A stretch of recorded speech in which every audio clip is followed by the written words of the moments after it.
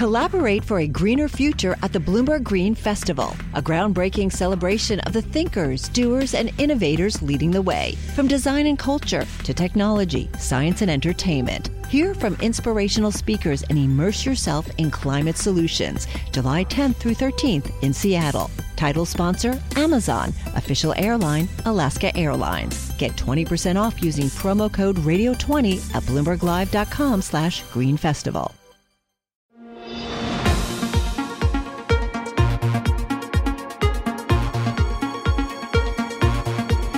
Welcome to What'd You Miss This Week. I'm Scarlett Fu. This podcast has the best and most interesting interviews from the Daily Market Close show that I co-anchor with Joe Weisenthal, Caroline Hyde, and Romaine Bostick on Bloomberg Television. What'd you miss? Our aim is to take you beyond the headlines and bring you unique perspective on the week's top stories and those you may just have missed.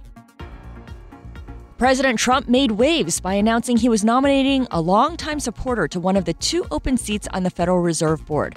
Last Friday, the president confirmed an earlier Bloomberg News report and told reporters he selected Stephen Moore, a visiting fellow at the conservative think tank the Heritage Foundation, who also served as an economic advisor for the president's 2016 campaign. Stephen joined us for an interview later that day after the announcement. Bloomberg international economics and policy correspondent and Fed expert Michael McKee sat in on the interview, and we all began by asking Stephen if President Trump had formally offered him the job on the Fed board. He did, and it was, wow, that was the honor of my life when he called and asked me to do it. And, you know, you can't say no to the president, but I was really so, I feel very privileged, frankly, to have this opportunity to do it. I obviously will have to go through the Senate to be confirmed, so it's a long road ahead. But he said, I have full confidence in you, and I worked with him in that campaign. He and I think a lot alike when it comes to economics. Do you worry that you might not be deemed an independent voice on the Fed, as you are so closely aligned with the president?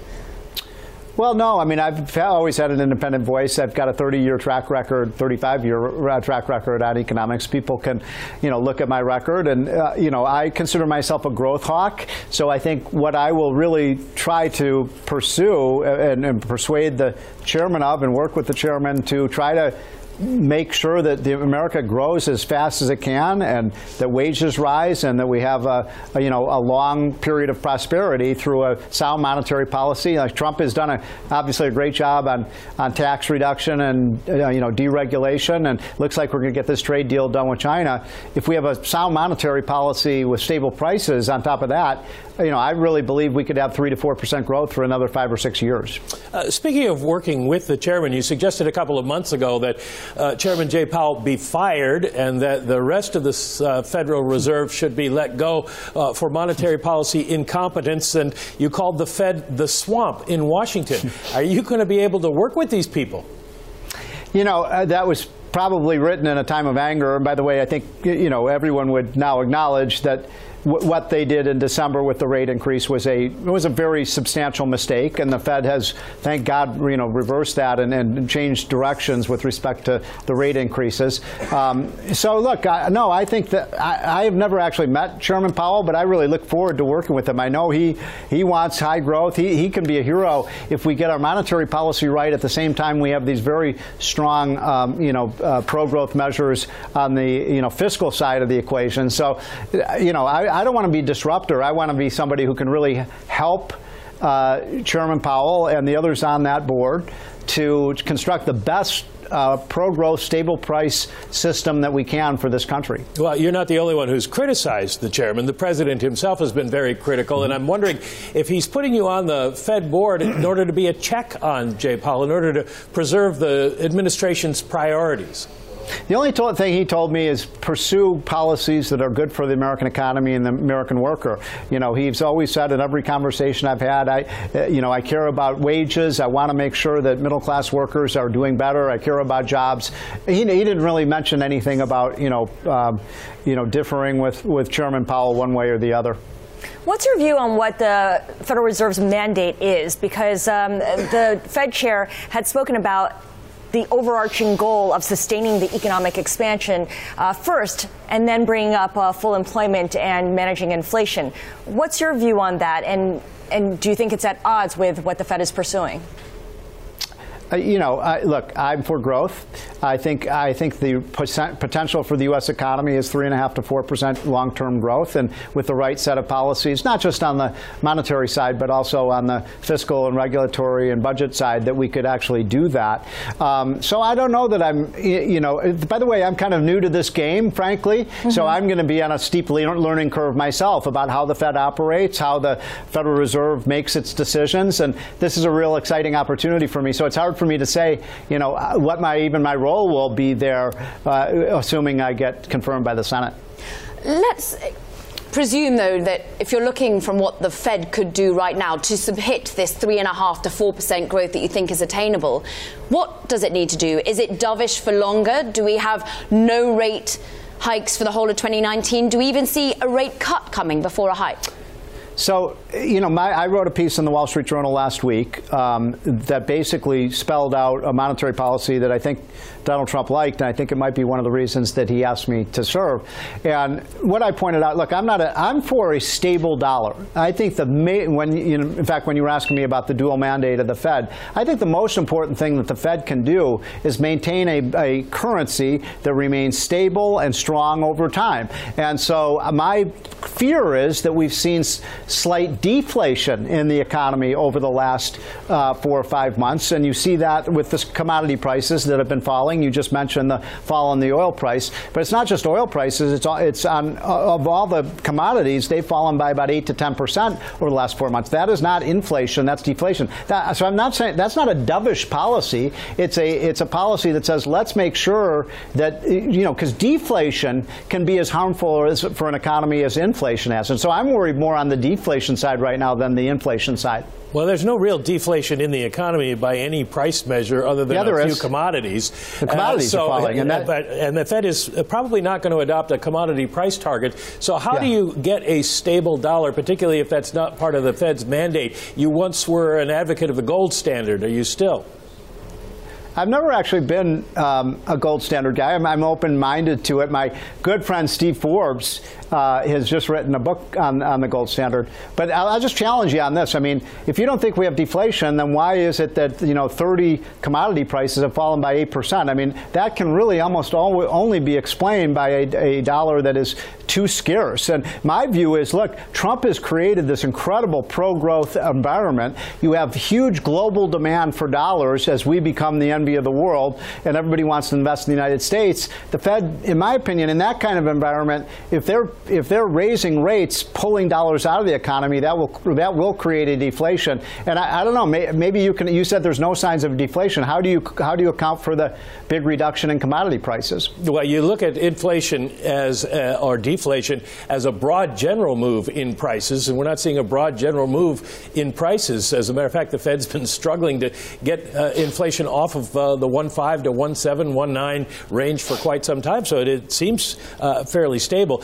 But beyond that, I'm kind of wondering. By the way, they're a little bit under their target. They've been pretty consistently under their target of 2%. So. Look, we could argue about whether they're too tight or too not. I don't think that's really the point here. Well, that's the issue for the markets is, are they too tight or not? Do you think that they should be cutting interest rates at this point? I'm not sure about that. It's I have to take a closer look at it. And, by the way, one of the things I want to do is really talk to the people at the Fed. They've got, several, dozens and scores of very great economists over there. I want to hear their, one of the things that'll be really interesting for me is to hear the case, look at their data, and then help make the decision about whether we're too tight or too loose. I want to talk to you about the debt level. You had said that you are a growth hawk. There's obviously a lot of fiscal hawks right now in Washington as well. You were extremely critical when the national debt had reached $18 trillion when President Obama was in office. It's now at $22 trillion. Are we still, in your words, hopelessly over-leveraged? And if so, what's the prescription?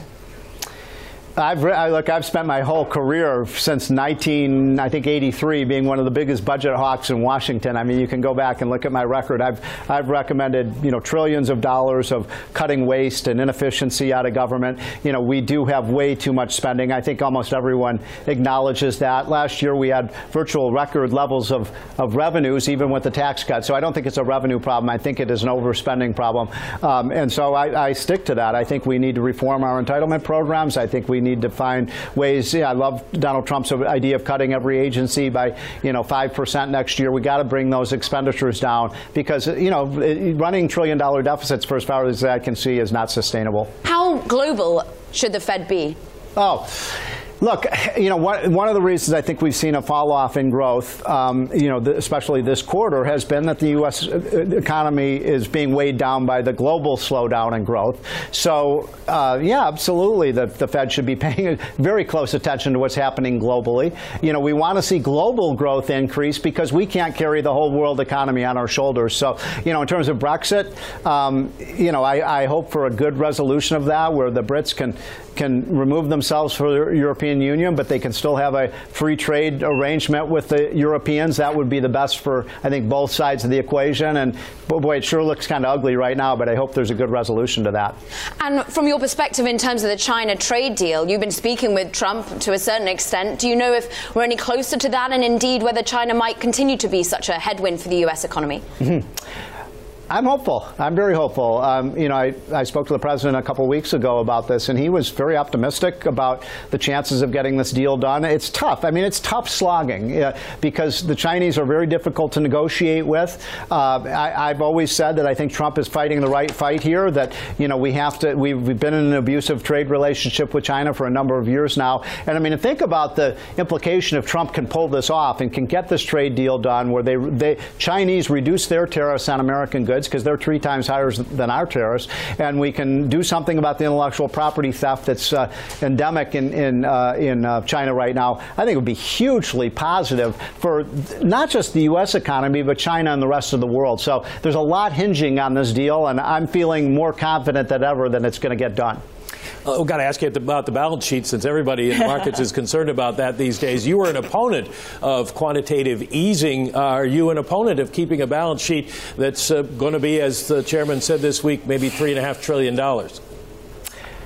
I'm going to, to be honest with you, I'm going to have to study up on this one and see, I can't wait to listen to, again, what these economists over at the Fed have to say about this and what the chairman has to say. They know much more about it than I do, frankly. So I'm going to reserve judgment on that because I don't have the full knowledge that I need to but look, over time, obviously, we want to reduce that balance sheet and not have these massive amounts of debt on the Fed balance sheet. There's the Fed's balance sheet, and then there is the government's balance sheet. Stephen, I want to ask a question for you from a Bloomberg customer. 10 years ago, Republicans obviously very upset about deficits, saying it was unsustainable. The last tax cut at the end of 2017 obviously increased the deficits as well. What's your stand? Well, I helped write the tax cut, so I think it's been a tremendous success. You look at how well the economy has done. The amazing recovery we've had in this country, the best labor market in 50 years. We had before the rate increases, we had 4% growth with full employment, with no inflation, the most beautiful picture. So I'm really proud of what we've done with that tax cut. We're seeing nice increases in business investment. It's not an accident that this economy has done so well. It comes in no small part because of the business tax reductions that have made, put more into the hands of the businesses so they can hire more workers, invest more. So I think it's fantastic. I think, revenues, I'd like to see revenues coming in at a faster pace. But as I said before, we've got near record revenues. We just need to get the spending under control. And, frankly, neither party seems to be too interested in that right now. Although my buddy Russell Boyd, who put together the president's budget, there's some really good ideas in that budget that would trim the deficit, and I wish that Congress would act on them. This week, Bloomberg also hosted its annual Equality Summit, and we caught up with some of the attendees. Actress Reese Witherspoon did not think Hollywood was telling enough women's stories, or even the right ones. So in 2016, she began her own production company, Hello Sunshine, with the aim of better telling women's stories and highlighting female artists. we spoke with the company's CEO, Sarah Hardin, and began by asking her how its mission has changed after the advent of Me Too. A lot has changed culturally. I think when Reese founded the company, it was prior to the current Me Too and Time's Up conversation, and it's really an outgrowth of her 20 years as a producer, producing movies like Wild and Big Little Lies, a lot of them drawn from incredible narrative fiction by female authors, and really about how do we create sets of narratives that put women at the center of the story, driving the action, complex narratives. And I think when we met, it was a feeling that stories are now being told on all sorts of platforms, whether it's podcasts or social, as well as film and television, audio. And there was a hunger for women, as we've seen with the success of these narratives, to hear stories representing diverse perspectives and diverse voices. And I think with that, we met, and sort of Hello Sunshine was born out of her original vision. So are these narratives being received, being produced, being distributed as niche products or as mainstream products with the kind of big budget that you would reserve for something that carries a superhero? You know, it's all across. We talk about, we're about premium storytelling that puts women at the center of the narrative. And premium for us is on brand. But that's everything from feature films, TV shows distributed to streamers, shows like Big Little Lies. We've got Little Fires Everywhere about to go into production. We're shooting the morning show for the Apple platform right now. It also includes podcasts. And we think of the daily conversation we're having on Instagram and Twitter and Facebook as a form of storytelling. And with all of them, what drives those is not only elevating diverse voices, but also the process of how we bring those stories to life. We think it's a crowded media landscape. To be excellent and get cut through, you have to find that emotional connection. And I think consumers are smart and they can smell authentically authored stories. And so we're as focused on what happens behind the camera in our writers' rooms, in our boardroom, and in the way we're building this company from the ground up in our employee base to make sure that we authentically author the stories that we, like everyone else, are looking to find an audience and establish a set of emotional connections with an audience. We were just looking at pictures there of the Apple event earlier this week, and as you said, there's going to be the morning show, which is going to be produced for them. There's Big Little Lies, it's on HBO, as you're mentioning. Hulu's going to have Little Fires Everywhere. Amazon's got Daisy Jones and the Six. These are all ones that you've produced and put out to the world. Do you care which audience picks it up? Does it just go to the highest bidder? How do you end up deciding which program is the right fit for where, and how does that all work?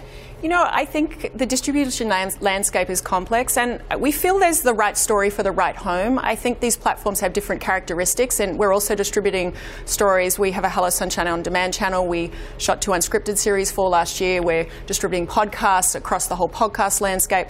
We've got original short form that we're distributing via YouTube. All of these platforms have characteristics. They have an environment. We think context is important in the way you share stories, and talent has a perspective too. And I think there's such a thing as the right story for the right home, and that's what we try and do, balancing all of those interests and perspectives. And ultimately, our goal is to bring the right stories to life in the right way. You're clearly working on a lot of different things at once. You're very busy. What part of it is a challenge still? I mean, we've gotten better in terms of representation on screens, whether it's a big screen or the small screen, the little screen, but what part still needs to be improved upon within that whole process? I want to make all the stories. I think there's so much opportunity and so much need, and I think we're still a small company. We're 2 years in, and I think we have to be very selective and intentional. I think our mission is a set of filters that's very clear about the types of stories we want to tell. But I mean, we have an energized team. There's a lot we want to do, and so I think it's still very hard to make one great TV show or run great social series or engage an audience. And I think for us, it's staying really intentional and really, really trying to bring stories to life that we think are original and distinctive, and also be very thoughtful about the voices that we include in making those stories. Do you think the echo chambers are reducing? Do you think that still content goes to those that want to hear it and desire to hear it rather than should hear it? And perhaps are we still all focusing in on what we want to hear and what to see and what to talk about? You know, I think the big shift here is consumers are in control and they vote with their attention. And its distribution is pretty ubiquitous. And I do believe that great stories find the audience that they were meant for. Not every story is for everyone, and I really believe in the power of that. And I think if we are intentional and thoughtful and we create an environment that bring great creative voices to the table, and very, very intentionally bring creative voices that have been marginalised from a lot of our storytelling processes. There's an audience out there that's hungry. It's time that our boardrooms and our writers' rooms matched the profile of the audience in this country and around the world who are the consumers. And I think the consumers are going to continue to vote with their attention and their dollars.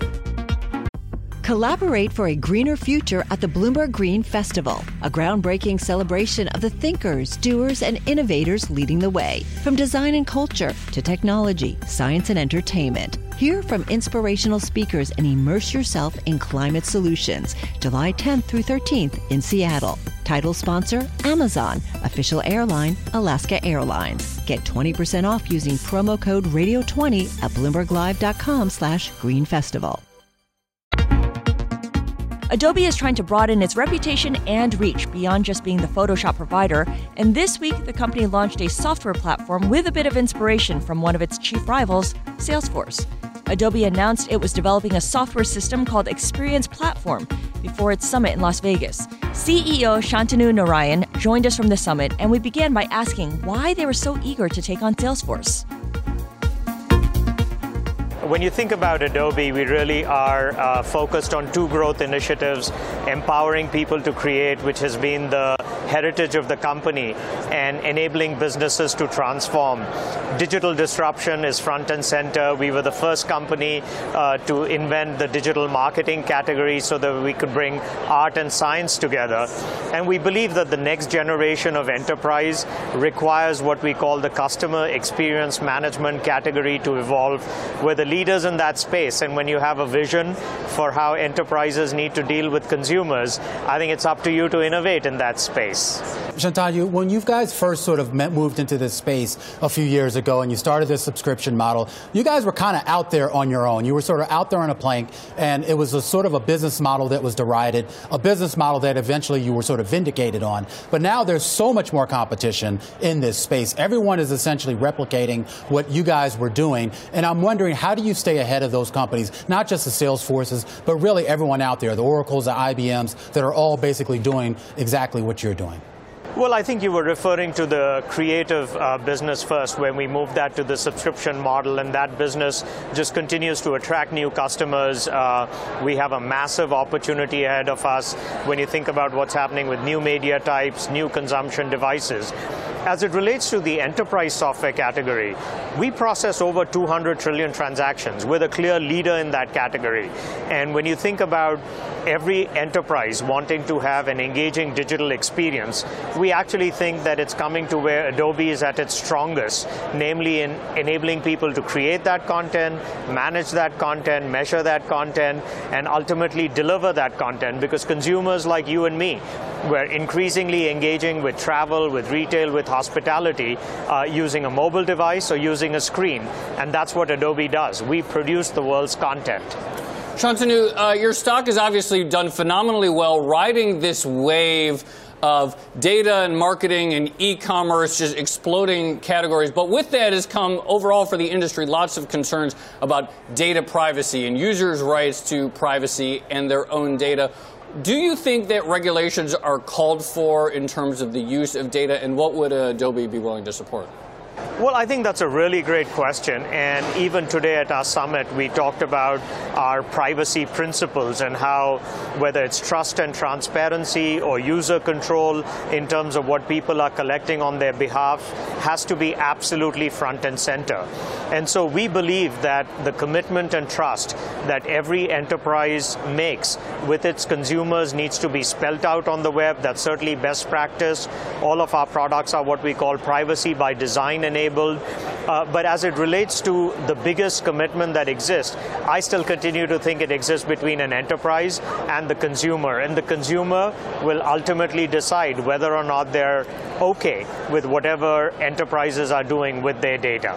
But Shantanu, returning to your discussion about what's happening in terms of privacy, in terms of the focus on the consumer, how much are you trying to navigate the regulatory environment in general? Do you think the regulation is coming your way in the United States? We've seen it impacted in Europe today. Europe once again siding with, well, content makers, the publishers, the music creators, rather than the Facebooks and the Googles. What do you think will happen in the United States in terms of regulation, and are you prepared for it?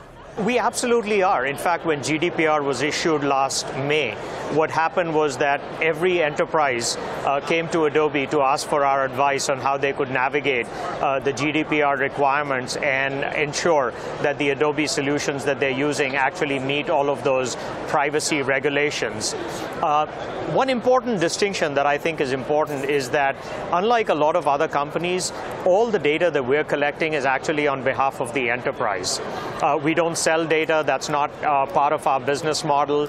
And so it's really all about the first-party data that a company like Bloomberg, for example, has in terms of what consumers, how they want to interact with you. And so since we are restricted to that, we feel we're not impacted by some of the other regulations. But all of these are actually catalysts for people coming to Adobe and saying, can you help us navigate through this requirements? Shantanu, you're in a pretty healthy spot right now with your company. Any plans for acquisitions, large or small? We just did two fairly sizable acquisitions for us. We acquired a company called Magento in the e-commerce space recently, with the whole idea of making every experience personal and every experience shoppable. And so adding e-commerce was an important criteria. The other big investment that we made recently is in a company called Marketo. And what Marketo does is B2B marketing. I think the move online was clearly driven by B2C companies, but we like to say that the distinction between B2B companies and B2C companies, if you're in banking, you have both commercial banking and consumer banking. And so what Marketo allows us to do, it's probably the largest acquisition in terms of dollars that Adobe has done in its history, enables us to have this comprehensive B2B and B2C platform for our marketers. And so we're very excited with the portfolio that we have, and now it's really about organic innovation within the company at this stage. Final question here. Do you see any signs of weakness, in the overall economy? Because obviously the corporate spending, IT spending, particularly on software and the cloud, has been one of the absolute bright spots of the last several years, with so much concern about a recession coming the next couple of years. Any visibility into that from your vantage point? You know, our business continues to perform really quite well. On the creative side and the document side, you're seeing everybody move from inefficient paper-based processes to automated processes using PDF. And so PDF is clearly a catalyst for enabling that. The amount of content that's being created is exploding, and we're in the sweet spot of that. And every business is thinking about how to engage digitally with customers. And so, we haven't seen any sign of weakness, but we continue to think that we're in the sweet spot of the technology trends that are driving global industry today. We also spoke with another Bloomberg Equality Summit speaker, Will Packer. Will is a film producer and the founder and president of Packer Media. He has producer credits on 28 films that have together grossed more than $1 billion at the box office, including Girls Trip, Ride Along, Think Like a Man, and Straight Outta Compton. We began by asking him about his new upcoming movie, Little, which features an African-American female director, writer, and cast, and how the conversation about inclusion in Hollywood is changing.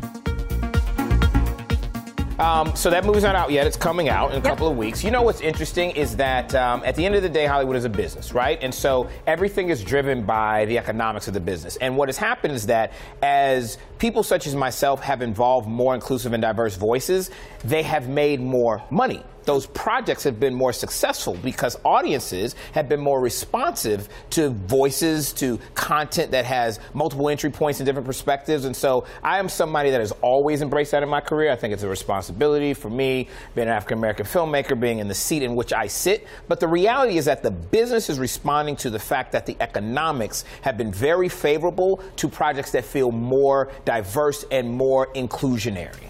There's this great documentary that's out called This Changes Everything, and it's sort of an ironic name because we've had this moment a bit before when it comes to females in the business. Thelma and Louise was meant to be This Changes Everything, then it was A League of Their Own, and then, you know, the historical figures in NASA was meant to be like a monumental moment. Hidden Figures? Hidden yes, Figures, right. but it never quite changes. Do you think that legal action is ever needed, or do you think that the bottom line will eventually speak for itself? Well, you know, what happens is that you have moments of change, pops of change, right? When you have kind of like a wave of change is when the world is changing. Hollywood is only following, again, what the consumers want, right? And so when you have films like Hidden Figures or Black Panthers or some of my works that have African Americans or people of color in front and behind the screen, and they are hugely successful, that's not going away anytime soon. So I think we're at a place where you're seeing real sea change. I think that this is something that you will continue to see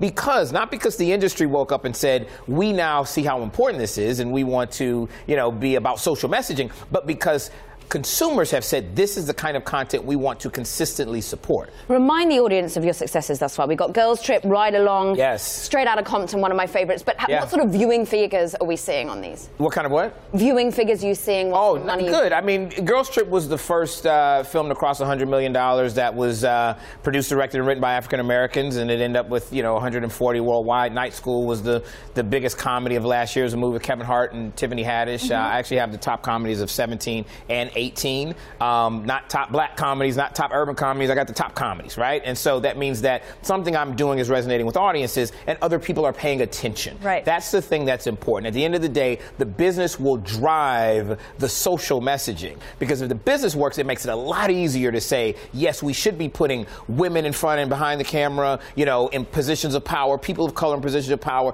If the economics support it, then people like me, it's easy to sell that in those types of rooms. Right. It needs to make business sense for everyone to sign on, and they'll That's do it even correct. if they're reluctant to do it. Talk a little bit about outside investors and how much they're driving some of the change, because certainly you talk about how there's more willingness to be more inclusionary, and that comes from the business part of it, but Right. the money has to be there already. Right. Yeah. I mean, I think what you're seeing is that outside investors, you know, look, Hollywood has always been a sexy, shiny object for people that aren't in the industry to want to get in, to toe dip, to try it out. Look, it's still a very speculative business, but at the end of the day, I think that you do have people that are finding films like the type of content we're talking about as interesting entry points, right? Mm-hmm. Because if you can make a product for a number, for a very efficient number, then the economic model makes sense. And so what I have had success with, even though I've been in the studio system for a very long time, is making projects for a very specific number for my core audience. And then when an audience outside of that core says, oh, we're interested, we want, for Girls Trip to make what it made, it wasn't just a movie that only black women went to see. Yeah. Audiences of all shapes and sizes and stripes went to see that movie. And so as I've been able to do that, I've been able to have studios support my films, but that means that private investors, all they want to do is fill the gaps that the studios aren't filling. And they want to follow the trends that the studios have set and that audiences are setting. Money talks when it comes to this business. All the time, with every business. Absolutely. That does it for this episode of What'd You Miss This Week. If you like this, please make sure to subscribe and rate us at Apple Podcasts or wherever you listen to podcasts. And be sure to tune into our Market Close show every weekday from 3:30 to 5 p.m. on Bloomberg Television and from 4 to 5 p.m. streaming on Twitter. Thanks for listening and have a great weekend.